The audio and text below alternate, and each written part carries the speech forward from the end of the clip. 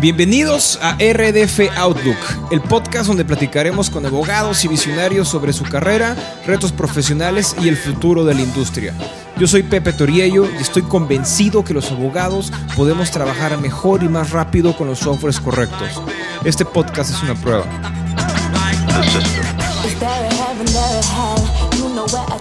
Estamos a 6 de mayo del 2020. Ya llevo más de un mes aquí en mi tierra.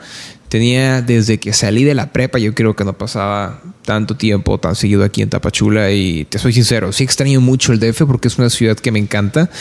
Pero estar de vuelta aquí en mi pueblo, en Tapachula, donde crecí, y de compartir tanto tiempo con mi familia en estos días, la verdad es que ha sido muy padre. Y bueno, también por el lado de la chamba es, pues bueno, en red de firmas, todo lo que hacemos, como todo nuestro trabajo es online, podemos trabajar igual aquí como en cualquier otro lado. Y nuestro equipo, la verdad es que tenemos la gran suerte de contar con un equipo excelente que nos ayuda siempre a poder atender a todos nuestros clientes en tiempo y forma. Y bueno, esto también nos ayudó mucho ahora que tenemos que estar en cuarentena porque podemos mantener el mismo ritmo. Y el tema de este episodio de RDF Outlook va a ser un poco diferente de los últimos que hemos grabado. Y muy raras veces opino sobre temas políticos porque siempre he respetado las diferentes opiniones y la verdad es que no me gusta andar agarrando pleito porque esa es la verdad, ¿no? Siempre todo ese tipo de discusiones terminan en pleito cuando hay dos opiniones encontradas. Cuando hay gente que le va a un partido y hay otra que le va al otro, siempre acaba en pleito. Pero lo que está pasando hoy en el país parece que estuviéramos en una película, o más bien, en una caricatura. Está bien la bandera de la no corrupción y de ayudar a los más necesitados, pero tampoco se vale hacer pedazos la economía y destruir la confianza de inversionistas extranjeros que tanto costó en ganar. Platicamos con Francisco Torres Landa. Paco es socio de Hogan Lovells y un abogado que la verdad admiro mucho desde el punto de vista profesional como de persona. Paco dirige el área de M&A del despacho y algo que me dejó pensando en esta entrevista fue: ¿qué le dices a una empresa extranjera que estaba pensando en invertir en México cuando te pide tu opinión profesional? Pues no le puedes decir mentiras, ¿no? O sea, ya hubo mucho ruido con lo de Texcoco, con los aeropuertos, Santa Lucía, pero lo que pasó con la planta de Constellation en Mexicali después de la inversión que ya la habían gastado es increíble. Y lo peor de todo es que el fundamento fue una consulta popular sin pies ni cabeza y así está muy difícil promocionar el país. En fin, esta fue nuestra entrevista con Paco Torres Landa. Bueno, Paco, pues bienvenido y mil gracias nuevamente por aceptar nuestra invitación. Gracias a ti, Pepe. Encantado de estar contigo y con tu importante audiencia. No, muchísimas gracias a ti. Oye, Paco, pues antes de empezar con la entrevista, me gustaría preguntarte que nos platicaras sobre ti y tu carrera para las personas que no te conocen. Pues mira, gracias por la pregunta. Provengo de una familia cuyas raíces están básicamente en Guanajuato.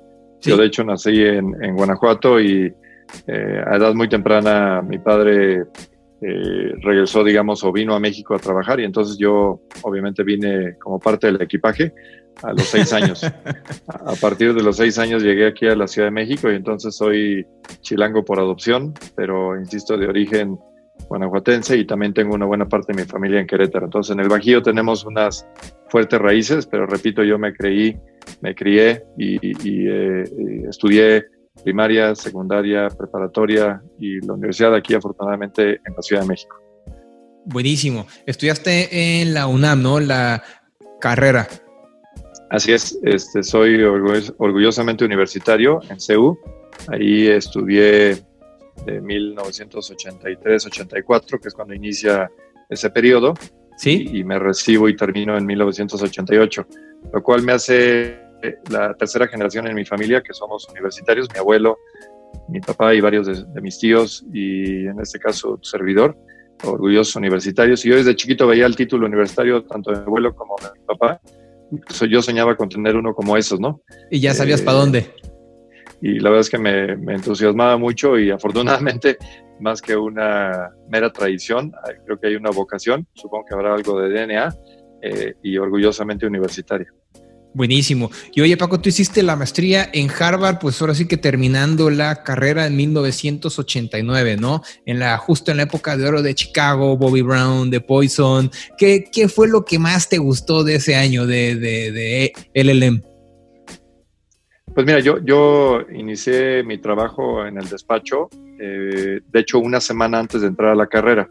Entonces, para cuando me recibí, yo ya llevaba justamente 5 años en la oficina, entonces Barrera Siqueiros y Torres Landa, y veía que justamente por la vocación de nuestros clientes, por lo que hacíamos para ellos, el tener la experiencia internacional se convertiría en un atributo, en un activo importante si queríamos efectivamente estar en el liderazgo y al frente de los acontecimientos. Entonces, con esa visión es que justamente antes de concluir la carrera, pues empieza uno el proceso para auscultar dónde cursar los estudios de maestría y pues teníamos ahí un par de prioridades, Harvard siendo una de ellas. Sí, bueno. Afortunadamente, en su momento hicimos, supongo que un buen papel de organizar las solicitudes. Ahorita a lo mejor la gente no se acordará de eso, pero todo era de papel, sí. Todo era por teléfono. Había que poner las fotografías con PRIT y todo manualito, ¿no? Yo siento que fue ayer, pero pues parecería ser que hubiera sido sí fue hace un siglo, el siglo pasado, pero había todavía como que, pues toda una parte de esta manualidad, ¿no? Claro. Y de repente, pues también estaba el tema de que tú medías más o menos los tiempos y como sucedía, insisto, en el viejo mundo, ¿no? Esperar el correo. Entonces llegaban las cartas y a ver si llegaba la famosa admisión, ¿no? Y, afortunadamente solicité admisión, no se hizo aplicar, solicité admisión a varias universidades, ¿no? Porque no te la puedes jugar a una sola. Y afortunadamente la primera que llegó fue justamente la de Harvard. Me acuerdo muy bien, la firmaba una profesora, una funcionaria de Harvard que se llamaba Athena Mutua, nunca se me va a olvidar el nombre, y decía pues, que había sido aceptado. Y la verdad es que fue uno de los días más felices de mi vida.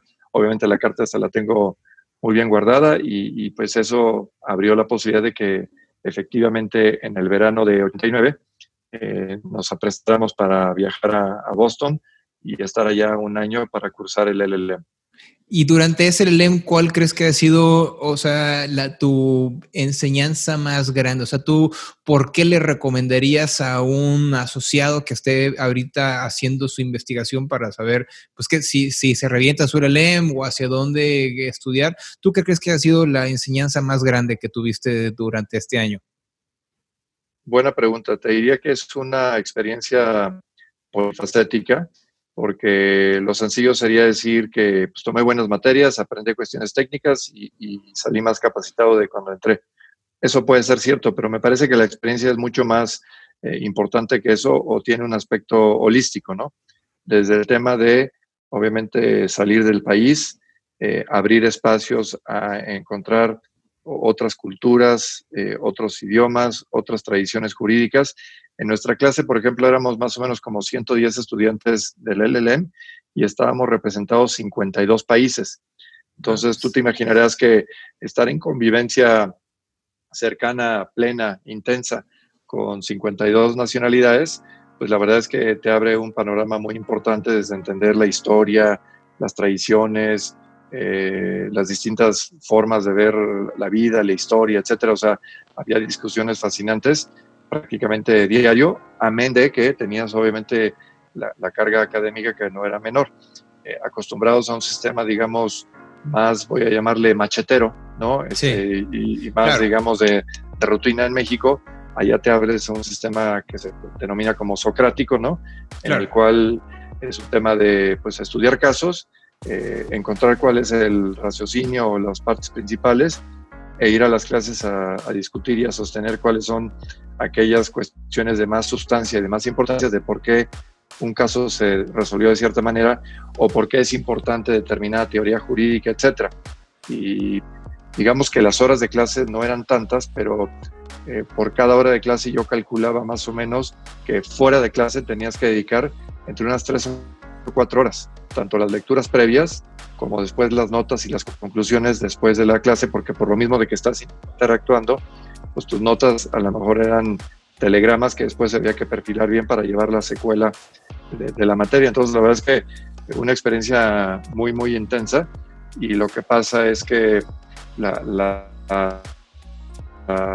el LLM normalmente es de un año, que por el número de materias podría ser, pero además de eso tienes que hacer una tesina. Entonces fácilmente el LLM podría ser de 2 años y tener un poquito más de espacio para el estudio y la tesina, pero pues son programas de un año, entonces es un año francamente sumamente intenso, ¿no? Otra parte del aprendizaje es que pues aprendes a lavar, a cocinar, a planchar, a limpiar tu cuarto, etcétera, que parece ser algo menor, pero ahorita en la pandemia es bastante útil. Estoy recogiendo todos esos conocimientos previos y ponerlos, digamos, a funcionar. Mis hijos extrañan de que yo sepa planchar, pero la verdad es que ese año te deja muchas cosas, ¿no? En fin, que es un año determinante en muchos sentidos. Yo se lo recomendaría ampliamente a quien lo pueda hacer. Además, en ese momento, fíjate que teníamos un problema porque, no sé, en esa época se apostaba que todo tenía que ver con carreras que no fueran disciplinas sociales, entonces todas las becas oficiales del gobierno mexicano no aplicaban en lo absoluto para disciplinas sociales, todas estaban orientadas a temas técnicos. Entonces, para lograr, digamos, acceder a Harvard, pues tuve que rematar todo lo que tenía a mi alcance y alguna ayuda de la oficina y alguna ayuda de mis papás, y finalmente logramos sortear los costos de la maestría, que no eran bajos, pero insisto, es una inversión que bien valió la pena. Otra cosa que es un aprendizaje es el cambio de clima. Aquí la verdad es que en México estamos muy mal acostumbrados a que las estaciones, pues, lo único que varía es a lo mejor un poquito la temperatura y si llueve o no llueve, pero no estamos acostumbrados a lo que sucede en esas latitudes, digamos, transeptentrionales, en las cuales no solamente baja la temperatura, sino el cambio más importante es que la luz del día se acorta muchísimo y se queda básicamente a las 4 o 4:30 de la tarde, ya es de noche. Sí. Y eso te juega raro en la mente. Tienes que habituarte a ser muy disciplinado, porque si no a las 5 de la tarde ya te quieres dormir y te faltan muchas horas de estudio. Para eso desarrollas ahí algunos hábitos. Y algún buen amigo, uno de mis amigos, de hecho mi mejor amigo en la maestría, un chileno, me dijo: León, veo que traes sueño, ¿verdad? Le digo: sí, pues es que la noche. Me dice: te voy a dar la receta. Nos vamos a dar 1 hora aquí y vamos a jugar squash o vamos a hacer algo de ejercicio. Eso va a hacer que tu mente genere endorfinas y vas a agarrar gasolina para el resto de la noche que tienes que estudiar. Y esa pequeña dosis, digamos, de madurez y de experiencia de León, que ya llevaba ahí un poquito más de tiempo, sí, me permitió que la maestría fuera mucho más placentera, además de que hice buenos amigos haciendo deporte. Que eso es lo más importante también. Bueno, una de las cosas más importantes es también las nuevas amistades que haces ahí, ¿no? Que supongo que sigues en contacto con muchos de tus amigos de allá. Sí, te abre las puertas, y en ese momento, pues, digo, obviamente no había ningún tema de celulares, ni WhatsApp, ni nada por el estilo, pero pues teníamos una comunidad que a lo largo del tiempo se ha venido manteniendo unida.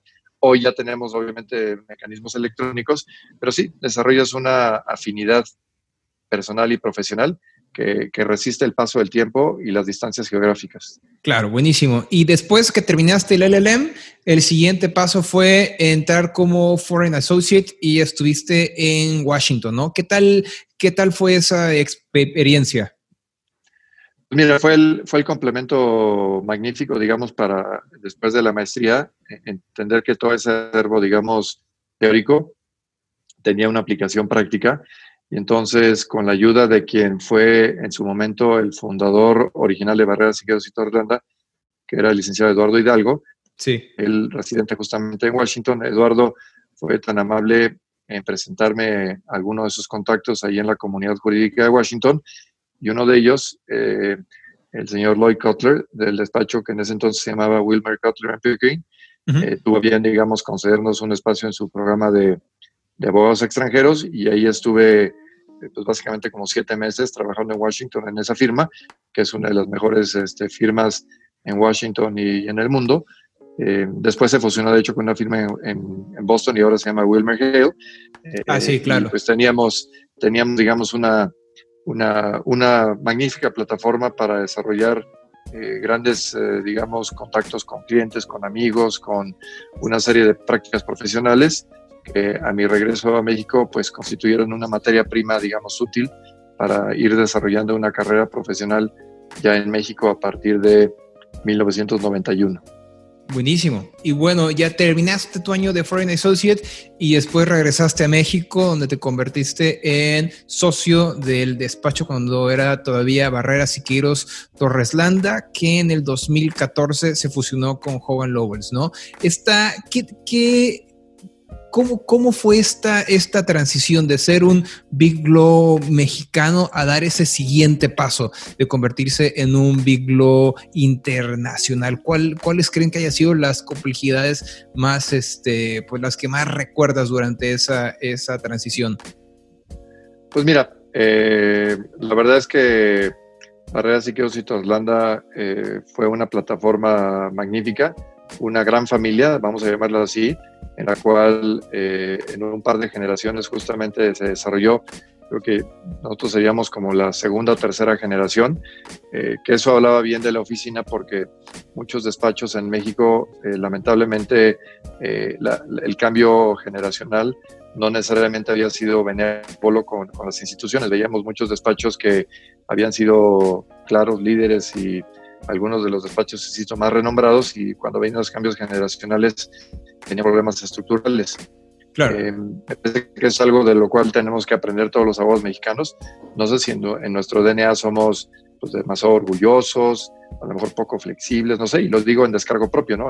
Creo que hay algo que no hemos hecho bien, porque si comparas la práctica profesional en México con lo que es, por ejemplo, Brasil, Argentina, o economías más pequeñas como puede ser Chile o Perú, no es muy lógico que haya despachos en esos lugares, particularmente los últimos dos países, que sean de mayor envergadura en cuanto a miembros se refiere, que los despachos mexicanos. Algo no hemos hecho bien.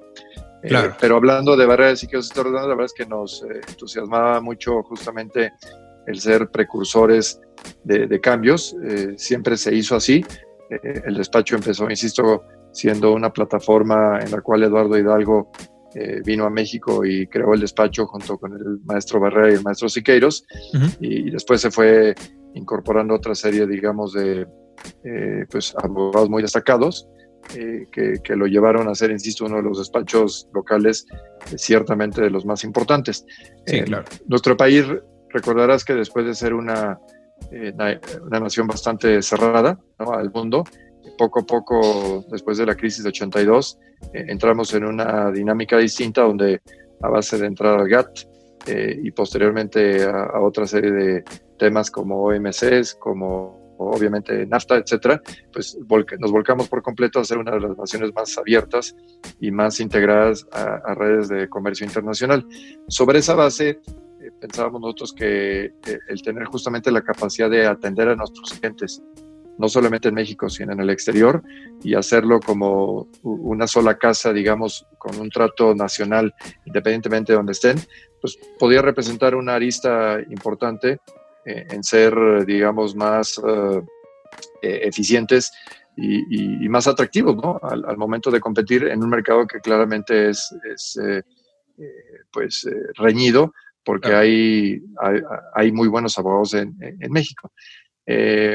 Nos tocaron las puertas en algunas ocasiones previas o en algunos años previos, y la verdad es que no nos apetecía justamente cómo iba a ser esa transición si no llegábamos a tener un mecanismo, digamos, de mayor empatía y de mayor simetría con quienes podrían ser nuestros pares en el extranjero. Pero cuando Hogan nos toca la puerta justamente a finales de 2013, principios de 2014, vimos que esta fórmula era distinta, uh-huh, en la cual justamente México no era el patito feo, ni iba a ser una ciudadanía, digamos, de segundo nivel, sino que nos integraríamos a hacer eso, lo que habíamos sido antes una gran familia en México, que ahora pasaríamos a tener una gran familia en el exterior. Y bajo esa idea de que hubiera simetría y hubiera paridad, nos interesó el tema, lo discutimos por varios meses y finalmente en agosto de 2014 dimos el paso y pues nos integramos a ser hoy en día la presencia en México de una firma global como es Hogan Lovells, que estamos a punto justamente de cumplir 6 años. Y repito que si antes teníamos hermanos hablando profesionalmente en México, pues ahora tengo primos hermanos esparcidos en el mundo, ¿no? Pero en una gran familia que nos vemos como tal, como responsables de cuidarnos y de hacer que todos actuamos en pos de darle el mejor servicio posible a nuestros clientes, independientemente de dónde se encuentren. Claro, o sea, sí, definitivamente les dio el alcance que les dio esta fusión. La verdad es que a mí se me hizo una idea, pues una decisión muy inteligente y la verdad es que pues yo los admiro mucho con todo lo que han hecho. Y bueno, Paco, ahora sí que yéndonos a la parte interesante de esta entrevista, y algo que siempre he admirado de ti es que eres muy objetivo en todas tus opiniones y no te quedas con los brazos cruzados. Y hoy en día en el país estamos metidos en un verdadero relajo. O sea, hay una crisis económica global, le sumas la pandemia, se detuvo el mundo completo y nuestro gobierno sigue tomando muy malas decisiones sobre cómo gastar el dinero que hay disponible, ¿no? Y hay una frase que me gustó mucho que escribiste hace poco en LinkedIn, que decías, el gobierno vive en una economía de su propia invención, la economía de presupuestolandia. Y bueno, aún faltan 4 años de gobierno. ¿Qué es lo que más te preocupa? Sé que tenemos minutos, no horas, para decirte todo lo que me preocupa, pero te diría que en resumidas cuentas hay varios temas que efectivamente me preocupan y más bien me ocupan, o me gustaría que varios nos ocupáramos de ello. Y son varios temas. Hablando, digamos, del tema jurídico, hay un tema que es fundamental, que es defender el Estado de Derecho, ¿no? Y la defensa abierta, y yo diría permanente, de lo que son libertades, instituciones y el propio Estado de Derecho. Me parece que en esas 3 columnas vertebrales descansa en gran medida el futuro del país, y hoy yo veo que esas 3 columnas están y han sido seriamente amenazadas por lo que se ha venido suscitando en el país. Las libertades se han venido cortando, las instituciones se han venido diluyendo, diezmando, desmantelando en gran medida, ¿no? Y el Estado de Derecho igualmente se ve seriamente violentado porque no se respeta la división de poderes, a la delincuencia organizada se le deja a que esté a diestra y siniestra haciendo básicamente lo que quiera. Hoy en día, por ejemplo, repartiendo despensas, que parecería ser un tema menor, es un tema muy importante el hecho de que haya un desplazamiento del Estado, incluyendo a la luz del día y a ojo de todas las autoridades, repartiendo despensas, como desplazando al Estado, que eso es lo que está realizando y lo hace, digamos, sin ningún tipo de represalia o sanción alguna, ¿no? Claro. Que vaya, si tú y yo nos pusiéramos a arreglar ahorita cosas en la calle, no tendría nada de malo. Supongo que hablaríamos de solidaridad y altruismo, pero cuando sabes que lo hace la delincuencia organizada, lo que están haciendo simplemente es que están cooptando a la ciudadanía, están cooptando o demostrando su poder frente a las autoridades, porque a sabiendas de que son delincuencia y que por lo tanto deberían ser siendo procesados, a la luz pública lo que hacen es que están simple y sencillamente retando a las autoridades y diciendo, aquí el que manda soy yo. Si a eso le agregas que en materia, pasando a lo jurídico, a lo económico, hemos cerrado, y digo hemos porque estamos en el país, ¿no? Hemos cerrado, por ejemplo, en apostar a una economía como es la de hidrocarburos, que ya fue superada por muchas otras cosas, energías renovables, tecnología, etcétera, y estamos depositando una cantidad irracional de recursos a una, insisto, una apuesta como tal, que es totalmente improductiva, que lo único que va a generar es un hoyo negro. Y acuérdate que en el tema, digamos, astronómico, el hoyo negro es una fuerza magnética, digamos, que es capaz de absorberlo todo lo que esté a su alcance, ¿no? Sí. Y lo que está pasando es eso, la apuesta del actual gobierno a petrolizar la economía. Cuando habíamos dejado afortunadamente atrás eso ya hace muchos años, lo que está generando es un hoyo negro donde la capacidad de absorción de recursos y de problemas es infinita. Nada más el año pasado se perdieron 35 mil millones de dólares y en lo que va de este año, nada más en el primer trimestre, las pérdidas son equivalentes, y así lo escribí de hecho en una columna que está publicándose hoy.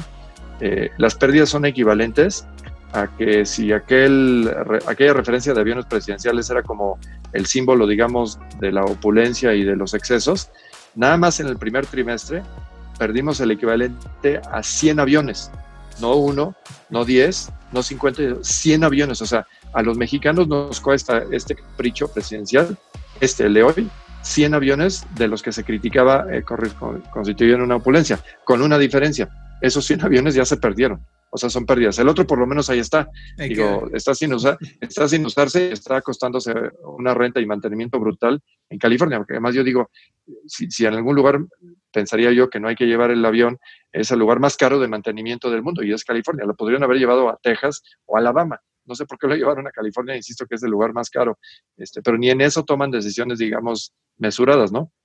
Y entonces la economía ahorita pues va en una dinámica de destrucción absoluta, porque súmale la baja del petróleo, súmale una recesión que en nuestro país, los analistas ahorita, yo no soy economista, pero leo todos los días, sí. Y los analistas están oscilando ya entre números que van ya nadie se baja del 8%, algunos ya están más tendiendo, la tendencia, digamos, mayoritaria está sobre el 15 y 6%, ya hay algunos que se atreven a pensar que es de 20%, y ayer en una cifra que, digo, me deja frío, creo que Bank of America apuesta a una pues recesión y una pérdida de valor en el PIB nacional que podría llegar al 34%. La verdad es que esa cifra me deja frío, pero vaya, cualquier cifra que sea arriba de 10, 15 o hasta 20%, estamos hablando de una contracción económica que no habíamos visto desde 1932. Entonces, estás hablando de algo descomunal, donde básicamente hace 100 años no veíamos algo de este tamaño. Y alguien podría decir, bueno, es que tenemos la mala suerte de que vino una pandemia, etcétera. La pandemia no la pudimos haber controlado, pero las malas decisiones económicas sí las pudimos haber controlado y hemos derrochado, e insisto, cuando digo hemos, porque es como país, es como se han tomado las decisiones, ¿no? Claro. Derrochamos más de 100 mil millones de pesos en cancelar una obra que prometía ser, digamos, una plataforma literalmente de despegue para la economía, como podía ser el aeropuerto de Texcoco. Si había efectivamente grandes problemas de corrupción, que de hecho se dijo que no había problemas de corrupción, pues entonces que se ataque a estos, pero no tenías por qué destrozar una obra y generar una obra alterna que se sabe desde ahora que desde el punto de vista aeronáutico es inviable. No puedes operar 3 aeropuertos tan cercanos y pensar que eso va a reunir requisitos de seguridad y ya no digas de transporte o de modificación, digamos, o de reubicación de personas que tendríamos que movernos de un lugar a otro. Dicho sea paso, yo prometo y lo voy a cumplir, yo no voy a pararme jamás en Santa Lucía, porque me parece que es una obra, digamos, de absoluto desprecio por la lógica. Y me va a decir, oye, ¿ya no vas a viajar? No, sí, yo puedo ir al aeropuerto de Querétaro y de Querétaro puedo volar a un hub que me permite ir a cualquier parte del mundo y lo voy a cumplir. Ya nos conocemos, yo cumplo mis promesas, porque además espero que a lo mejor ese aeropuerto de hecho ni siquiera llegue a operar. Ese es un aeropuerto militar y nunca se los debimos de haber quitado a los militares. Con tristeza me encuentro que en 2017 nos gastamos 900 millones de pesos para habilitar la escuela de la Fuerza Aérea Mexicana, digamos lo que sería un orgullo, y las obras que nos costaron 900 millones de pesos en 2017 hoy están siendo derruidas. De ese tamaño es el capricho de lo que estamos viendo. Repito, ya no hablemos de Dos Bocas, como alguien dice, va a ser la primera refinería submarina en el mundo porque está en una zona que se inunda por el mar, o sea, está en el peor lugar posible, pero no entiendo. Fíjate, ahí veíamos, creo que esto lo sacó alguno de los articulistas, no sé si fue Sarmiento o Zuckerman, que con el mismo dinero que se está comprando, o bueno, que se está haciendo, digamos, Dos Bocas, con eso mismo podríamos comprar una participación mayoritaria en Valeo, que es una compañía en Estados Unidos que ahorita está con problemas económicos. Nos haríamos de esa manera de 7 refinerías automáticamente, que tendrían capacidad de procesamiento de mucho más petróleo y de mucho más, digamos, gasolinas, si de eso se tratara. Lo que pasa es que el tema de refinería no es un negocio en el mundo, pero si quisieras, digamos, utilizar esos recursos, hay un mucho mejor destino en vez de gastarlo, insisto, en una zona pantanosa que se va a inundar, que no va a generar jamás un peso y que hoy en día ya está perdiendo dinero, pues tendríamos que tomar decisiones más racionales. Ahora, esto se enmarca en una situación muy curiosa. La campaña de 2018 se basó sobre, o los estandartes fue, vamos a luchar contra la corrupción, contra la impunidad y para favorecer a los pobres. Nada de eso ha sucedido. La corrupción hoy en día está rampante como nunca, las investigaciones no llevan a nada.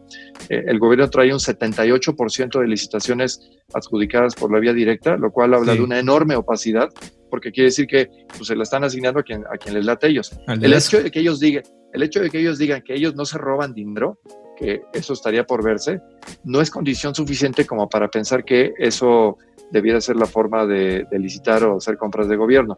Si a eso le agregas que hay nepotismo, que hay una enorme, insisto, opacidad y que las decisiones no se están tomando acatando las decisiones o recomendaciones de los técnicos, sino que se hacen en la fuente inagotable de ineptitud y de, pues digamos, improvisación en muchas de estas decisiones, los resultados no se pueden anticipar distintos. La pandemia nos llegó, pero el desastre interno lo generamos nosotros. Y déjame, te doy un análisis contrafactual. Pensemos por un segundo, porque no hay que cambiar, no habría que cambiar por completo lo que se ha venido haciendo. Son 3 o 4 cosas. Haber dejado Texcoco, haber dado seguridad jurídica y, por ejemplo, no cancelar la planta de Constellation, error garrafal. Eso nos puso en el umbral de perder cualquier credibilidad en materia de Estado de Derecho, hacer procesamientos claros en materia de licitaciones, hacer una hincapié en que efectivamente la corrupción no se iba a tolerar más. Si cambiaras estos factores pequeños, hoy en un análisis contrafactual estaríamos, cierto con la pandemia, porque eso no la podríamos combatir, pero habría un análisis o un factor adicional que nos pondría en una tesitura totalmente distinta. La ruptura de la relación entre Estados Unidos y China por el poderío económico, etcétera, haría que México sería el destino natural y manifiesto para muchas de esas inversiones que encontraban su nicho en China y que ahora prefieren, digamos, redimensionar dónde es la mejor ubicación para justamente no estar en esta zona, digamos, de conflicto entre Estados Unidos y China. El mejor lugar que podría haber en el mundo se llama México. Claro. Y sin embargo, hoy en día las inversiones no están llegando a nuestro país. ¿Por qué? Porque hay incertidumbre, porque hay una enorme desconfianza, porque cancelamos obras o proyectos, algunos ya inaugurados o a punto de inaugurar, u otros con grandes inversiones en base a consultas patito, y sin ningún respeto por la estructura, digamos, de nuestras leyes. Esa combinación es potente y lo que está generando es eso, una crisis en la cual hoy vemos que vamos derechito a un desfiladero y que lamentablemente las autoridades no están haciendo nada por corregirla. Mi último comentario en la parte social y en la parte de salud pública, que eso me preocupa, es que las decisiones en torno a la pandemia se han dejado influir por una parte política, siendo que debería ser un tema que se analizara estricta y puramente por un criterio científico y por un criterio sanitario, se ha lamentablemente contaminado por cuestiones políticas, y esto lo que ha generado es una serie de malas decisiones para que los momentos en los que había que hacer, digamos, ajustes en no destruir el seguro popular, instaurar un INSABI que no tiene reglas operativas, reducir la parte, digamos, presupuestal a todo el sistema de salud porque le inyectamos todos los fondos a los caprichos presidenciales, incluyendo Dos Bocas. Y además de esto, no dejando que el Consejo de Salud General, que es lo que institucional y constitucionalmente procede para que se tomaran decisiones, no, resulta que las decisiones se toman todas las mañanas en base a lo que el presidente en ese momento le autorice o no le autorice al subsecretario de Salud, que se ha convertido en el vocero único de la materia, y que claro, con el desgaste de estar hablando todos los días, la comparación de datos y la comparación de información te hace ver que hay un choque brutal entre las declaraciones porque las cifras empiezan a ser no creíbles. Y hoy leíamos, por ejemplo, en un par de artículos por destacados, digamos, médicos, infectólogos, epidemiologistas, etcétera, gente que sabe de esto, es que el pronóstico es francamente delicado, porque podemos entrar no solamente en que no se ha achatado la curva, sino que al habernos negado a hacer pruebas masivas como lo hacen los países que han tenido éxito en la pandemia, no tenemos realmente una contabilidad cierta del nivel de contagio y por lo tanto del índice de mortandad y morbilidad que vamos a presentar, y sin embargo hay algunos focos que te dejan ver que ya están muy preocupados. El solo hecho de que hayan hecho el centro Banamex y ahora el Autódromo Hermano Rodríguez en pensar en instalar ahí un número importante de camas, es porque sabe que viene una cantidad que va a rebasar el sistema hospitalario, ya no digamos en el país, en México, en la Ciudad de México, que es el más robusto del país. Entonces, claro, se nos viene un problema muy serio y repito, todo tiene que ver con improvisación, ineptitud, el no utilizar y no allegarse los datos de los expertos. Tienes en materia de salud y tienes una recomendación que lo firmaron seis, no me acuerdo si fueron 6 o 7 exsecretarios de salud, cuya única vocación era simplemente dar los mejores ingredientes para que se tomaran decisiones. No había un ingrediente de partidos políticos, no había un ingrediente de, revanchismo o de que ellos quisieran un hueso o un puesto de regreso. Lo único que quieren, señores, estamos aplicando todo el conocimiento que tenemos de estos 6 o 7 secretarios de salud y le damos una receta al gobierno federal, decir, oigan, creo que esto lo tienen que tomar en cuenta y hacer algo. Dime qué hicieron con esas recomendaciones. Nada, porque de esto de lo que se trata es que solamente lo que nosotros decimos y lo que nosotros hacemos es lo que realmente prevalece. Esa dinámica de estudio, de toma de decisiones y de implementación, lamentablemente, no van a traer cosas buenas para el país, ni en lo económico, ni en lo político, ni en lo social, y claramente no en lo de salud.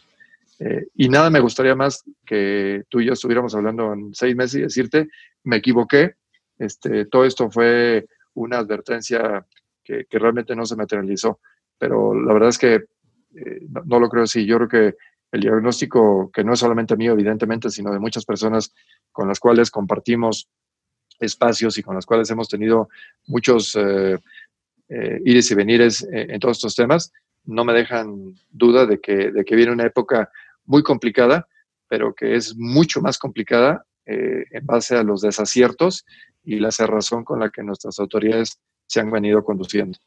Claro, y también esto está generando una falta de confianza de empresas en términos de inversión extranjera, ¿no? Oye, Paco, y tú que trabajas con empresas enormes, por ejemplo, Procter & Gamble en temas de bienes de consumo o las empresas en temas de energías renovables que también le han estado pegando duro, ¿qué te han dicho? ¿Cuáles crees que sean sus principales preocupaciones? Pues mira, creo que obviamente el tema de que... primero que nada es obviamente este tema de que haya una falta de seguimiento en materia de Estado de Derecho y de certidumbre. O sea, el hecho de que se puedan desconocer los proyectos, de que autorizaciones emitidas se puedan sujetar a un escrutinio, entre comillas, popular, que venga un cuestionamiento incluso de si la independencia del Poder Judicial hoy sigue siendo vigente o no.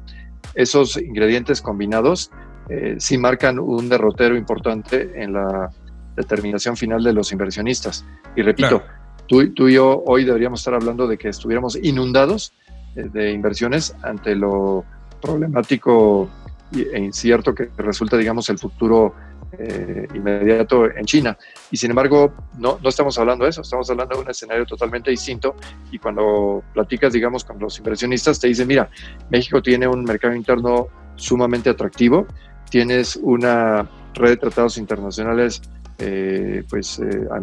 realmente envidiables, tienen una situación geográfica prácticamente única en el mundo, o sea, tienen 3,000 kilómetros de frontera con el mercado unitario más grande del mundo.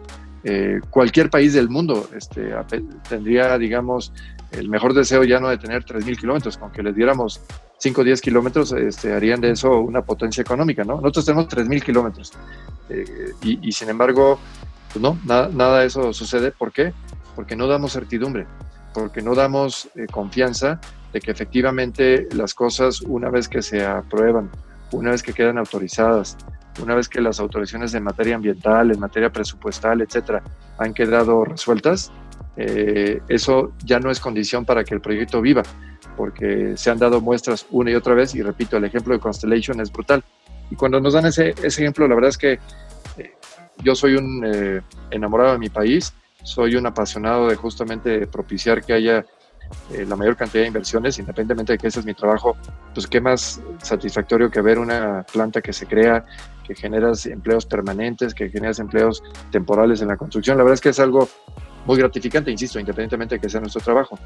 Pero cuando tienes un ejemplo como el de Mexicali, la verdad es que los argumentos que tengamos para convencer a los inversionistas se diluyen muchísimo. y dicen que no hay que hablar mal del camello, ¿no? Hay que procurar que uno camine para que el país logre los mejores resultados posibles, pero así no nos ayudan. Así nos hacen la vida mucho más complicada y nuestra capacidad de promoción se ha venido lesionando crecientemente. Y repito, si Texcoco había sido malo, si la decisión de Santa Lucía y Dos Bocas había sido pues bastante cuestionable, Mexicali le puso el último clavo al ataúd. Reponernos de eso nos va a costar mucho tiempo y quizá tendríamos que tener una nueva generación de abogados que vieran un país en el cual realmente vivimos un Estado de Derecho y que la clase política se dedique, si lo que quieren es proteger a los más abandonados, si realmente van primero los pobres, por favor que no nos digan que el crecimiento no es importante y que el desarrollo es intrascendente. No, señores, la única forma de que haya más y mejores bienes y servicios, que haya mejores casas, que haya mejores universidades, que haya mejores vías de comunicación, etcétera, es generando un potencial económico. Y eso se genera con inversiones y eso se genera con capacidad contributiva y con capacidad recaudatoria, etcétera. Estamos literalmente destrozando algo que podría ser una historia de éxito. Y creo que lo vamos a aprender realmente por la mala, porque va a venir, ya lo dijimos hace unos minutos, una recesión brutal con una caída del PIB no vista en casi 100 años y espero que no venga un componente de disrupción social, pero me preocupa estos aunados a la delincuencia organizada y a una incapacidad estatal de brindar la menor de las seguridades, ni pública, ni jurídica, ni nacional. Realmente veo una tormenta enfrente de nosotros y no traemos los vehículos o las naves para resistir y salir sin lesiones importantes. Claro. Y bueno, y algo que también se ha viralizado, no solamente en las redes, en televisiones y en todos lados, es esta rebelión de los gobernadores de la oposición y del posible rompimiento del pacto federal. ¿Tú qué opinas de este movimiento que se está organizando por los gobiernos de oposición? ¿Si es viable o cuáles serían las consecuencias si esto se pudiera llevar a cabo? Mira, hay una parte que creo que no es viable y otra que si fuera viable sería muy preocupante. Normalmente se ha hablado de dos cosas. Uno, lo que sería, digamos, el rompimiento del pacto fiscal, que se refiere justamente al hecho de que desde 1977 hay una ley de coordinación fiscal que en lo que se traduce es que la federación, digamos, recauda a nivel nacional y en base a esa recaudación a nivel nacional reparte por el ramo 33, ¿no?, recursos a los distintos estados, logrando una especie como de equilibrio entre dispares, porque obviamente hay estados que requieren más apoyo y que no recaudan tanto y viceversa. Entonces, sí, se hace una situación ahí de cierta equidad, ¿no?, entre los distintos miembros, vamos a llamarlo, de esta familia, ¿no?, en las cuales hay 32 miembros de esta familia, o 33 si consideras la federación, y pues hacen una distribución entre ellos. Ahora, en fechas recientes, justamente, particularmente los gobiernos estatales del norte, que son los que tradicionalmente generan más riqueza, sí, y quizá no reciben la parte proporcional porque hay que subsidiar a los hermanos, digamos, que no tienen tanta capacidad económica, ahora se quejan. Pero fíjate que no se quejan porque el hecho de esa disparidad, y eso es importante, hay que señalarlo, de lo que se quejan es porque han sido maltratados por la federación y porque no es tanto el monto en sí, sino que las prioridades a las que se han venido asignando las partidas no corresponden a las necesidades de la población. Y entonces así, por ejemplo, dicen, oye, ¿cómo es posible que se le siga abonando dinero a Pemex y a Dos Bocas cuando tenemos en este momento una emergencia sanitaria? ¿Cómo es posible que se siga destruyendo valor en la capacidad aeroportuaria de la Ciudad de México y en lugar de eso no tenemos recursos para infraestructura propia o para atender, digamos, las cuestiones básicas de seguridad y justicia? Un dato, por ejemplo, ejemplar es que dicen por ahí que donde no hay dinero no hay amor, y eso que puede ser aplicable, digamos, a una faceta, digamos, de novios o esposos en la casa, también es cierto en materia nacional, y me voy a explicar. Cuando tú dices que las prioridades del Estado son, por ejemplo, salud y seguridad y justicia, eso se tendría que traducir en que las partidas presupuestales comparadas un año contra el otro, si mi premisa es real, yo lo que tendría que haber hecho es haber incrementado justamente las prerrogativas económicas. Cuando analizas los decretos del presupuesto de egresos de la Federación, comparas 2018 con 2019 y ahora 2020, resulta que esas partidas se van reduciendo. Entonces, nadie nos puede decir que realmente la apuesta y la prioridad del Estado es en materia de salud y de seguridad y justicia, si las partidas presupuestales para esos fines se han venido reduciendo. Eso es totalmente inexacto, por no decir que mentiroso o falaz. Entonces, esta es la parte por la cual los estados y del norte están diciendo, oiga, una cosa es que contribuyamos, una cosa es que haya la ley de coordinación fiscal, una cosa es que entendamos que puede haber una redistribución, pero otra cosa muy distinta es que se apliquen los recursos caprichosamente y que ante una emergencia como la que tenemos nos digan que no hay dinero porque se lo está chupando Pemex o se lo está chupando Dos Bocas. Oigan, esto no está bien, eso no puede estar, no puede ser correcto. Pero fíjate, aquí, Pepe, entramos a un terreno que es un poquito más delicado, porque por un lado, si tú rompieras la coordinación fiscal como tal, no quiere decir, porque ese podría ser, digamos, el entendido natural, lo que va a pasar es que si los estados, por ejemplo, como Nuevo León, Coahuila, Chihuahua, Tamaulipas, por citar algunos, ellos dijeron, no, vamos a romper con el pacto fiscal. No querría decir eso, que ellos se quedarían con la parte del impuesto de la renta federal y ellos lo administrarían localmente. No sucede así porque ese impuesto es federal. La recaudación tendría que seguirla haciendo el SAT federal. Lo que ellos tendrían que hacer en ese momento es, tendrían que generar sus propios impuestos estatales, generar una recaudación estatal y no compartir esa distribución o ese ingreso estatal con la federación. En eso se traduce. Pero lo que pasa es que esa, digamos, remoción o ese distanciamiento para efectos fiscales no se puede hacer de un día para otro, porque esto requería una planeación mucho más extensa, mucho más amplia, que también hay que decirlo, los estados han sido perezosos en recaudar, por ejemplo, el impuesto más importante que ellos podrían recaudar y que no lo hacen casi nadie, es el impuesto predial. Sí. Hacen algo de nóminas, pero la verdad es que es poco, y el impuesto más importante que podrían recaudar, que no lo hacen, es el impuesto predial. Entonces ahí los estados tienen también un ángulo muy importante de crítica y de propuesta si quieren hacer algo. Pero la otra parte que es más delicada, si quieres tú, de estas discusiones sobre el rompimiento del pacto, es cuando no estás hablando del pacto fiscal, sino cuando estás hablando del pacto federal y presumiblemente alguien estaría diciendo de una secesión, como si el país se partiera entre los que serían, digamos, los adeptos a decir, ¿saben qué? Ya no nos comunicamos, no nos entendemos con el centro del país y pues preferimos independizarnos y generar una nación independiente.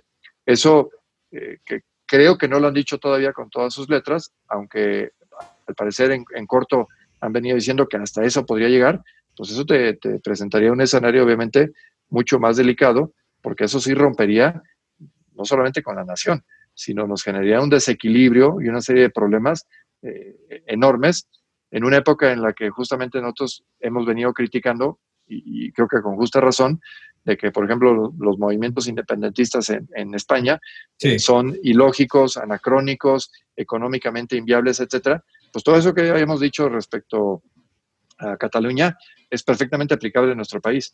Ahí los perdedores seríamos todos perderíamos con esta dinámica, pero volvemos al mismo tema, y perdón que sea disco rayado, pero esos temas se están poniendo sobre la palestra y están generándose justamente en esta circunstancia en la cual se ve que el gobierno no tiene un rumbo, que el gobierno se dicta por caprichos y que no hay una conducción sana ni de la política, ni de la economía, ni de social, ni salud, etcétera.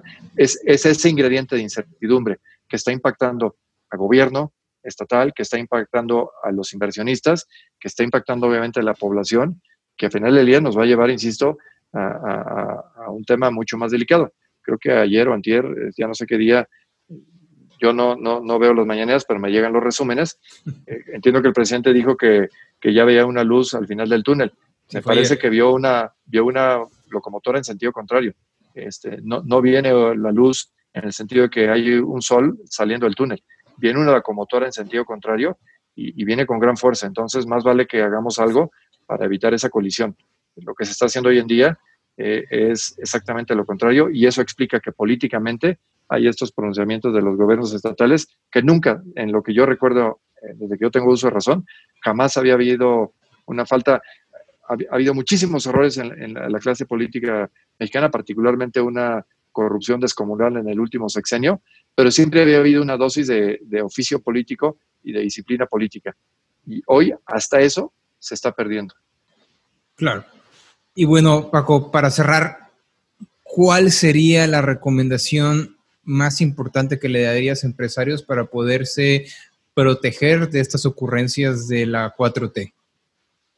Pues mira, creo que te diría que uno es que hay que dejar de preocuparnos y hay que ocuparnos.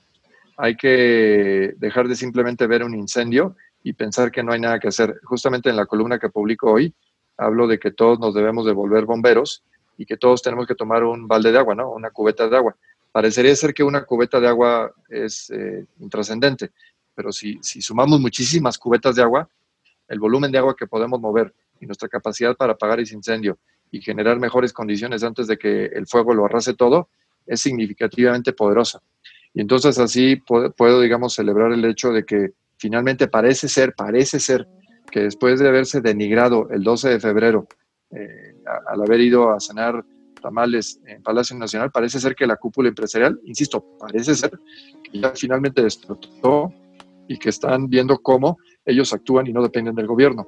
El Consejo Mexicano de Negocios logró un acuerdo importante con el BID para generar un esquema de un factoraje express, digamos, sí, para que hubiera flujo en la economía. Bien hecho. El Banco de México va a inyectar recursos que el gobierno federal no está dispuesto a hacer. Bien hecho por el Banco de México. El CCE tuvo la semana pasada una serie de paneles, entrevistas y posicionamientos, y mañana justamente va a haber una especie de resumen y de tratar de lograr empatías e ir para adelante. Bien hecho. Tenemos que también asegurarnos que adoptemos a mexicanos que no están en condiciones de librar bien esta crisis. Me refiero al bolero, me refiero al peluquero, me refiero a las personas que están ayudándonos en la casa, me refiero a cualquier persona que esté a nuestro alcance. Hay que asegurar que tengan los insumos para salir adelante y no tener que recurrir a la delincuencia para ello. Tenemos que fortalecer a los pequeños y medianos empresarios. Tenemos que asegurarnos que haya redes, digamos, de soporte para que los bienes y servicios que ellos normalmente ofrecían en la calle, haya una forma de subvencionarlos para que vía, pues no sé, plataformas digitales, para que vía servicios de entrega en casa o de cualquier otra forma, nos seamos solidarios y copartícipes de una red de rescate nacional que evite el colapso de esta, digamos, economía, de la cual proviene ni más ni menos el 90% del empleo en México. O sea, no es una cosa menor.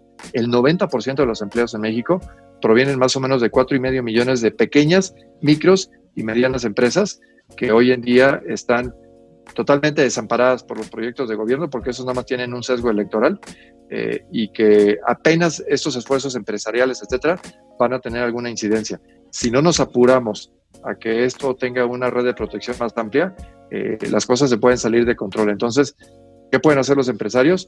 Pueden hacer muchas de estas cosas, insisto, y ponerse las pilas y salir adelante. Donde ellos requieren apoyo, tocar las puertas para llegarse. Y donde ellos puedan dar apoyo y ser creativos, hacerlo lo más rápido posible para no estarse lamentando o lamiéndose las heridas, sino viendo de qué forma salimos con creatividad.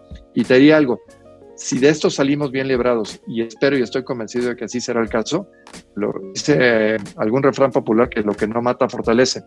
Si de esto la sociedad sale más unida, nos damos cuenta que el gobierno no es el todopoderoso, que la sociedad civil tiene mucho mayor injerencia en el destino del país y que finalmente podamos tener un efecto realmente de protección y de mayor exigencia y ser contestatarios, podemos dar un vuelco muy interesante a lo que es el destino del país y, entre otras cosas, hacer que cerremos un año donde este 2020 lo podamos enterrar como un año que, digamos, pues, no trajo nada bueno, pero tampoco nos dejó lesionados de por vida, y que entremos a un proceso democrático en 2021 donde la ciudadanía tome las riendas y propongamos cambios reales y profundos en cómo se toman las decisiones y quiénes deben tener acceso a los puestos de decisión. Salvo la presidencia y el Senado, prácticamente todos los demás puestos en el país están en juego en 2021 y por eso es no solamente la elección más importante desde el punto de vista de números, sino es quizá la elección más importante en la historia del país. Así es que de aquí a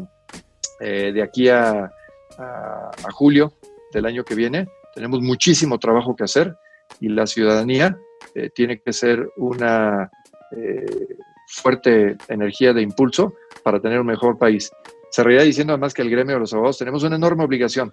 Hoy en día, y por buenas razones, hemos sido objeto de muchas críticas porque no hemos hecho lo que nos corresponde, porque no hemos abonado a que haya un combate frontal a la impunidad, porque tenemos abogados que se dicen operadores, que es un nombre rimbombante para decir más bien los que son los que fomentan la corrupción abierta, particularmente en el sistema judicial, porque no hemos dado las batallas jurídicas ante toda la serie de abusos que se han venido dando desde el 2 de julio de 2018 y antes, pero hablando de este momento, porque pues, del pasado pues, es muy difícil hablar, ya no se puede componer, pero en el presente actual tendríamos que dar una batalla mucho más frontal.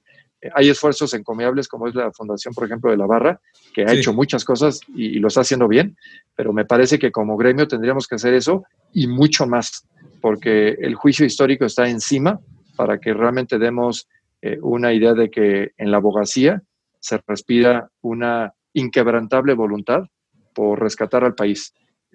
Y si no lo hacemos hoy, la historia nos los va a reclamar y con justa razón. Buenísimo. Pues bueno, Paco, no me queda más que agradecerte nuevamente por tu tiempo, por tus comentarios y por todas tus recomendaciones y esperemos que esto pase pronto y ahora sí nos podamos echar un café en persona y ya dejar de usar tanto el Zoom. Me parece muy bien, Pepe. Espero que eso sea pronto pero hasta para eso hay que trabajar duro, ¿eh? Claro no que va sí. a ser fruto de la casualidad. Tenemos que salir de la zona de confort y echarle muchas ganas. Buenísimo. Pues mil gracias, Paco. Un abrazo.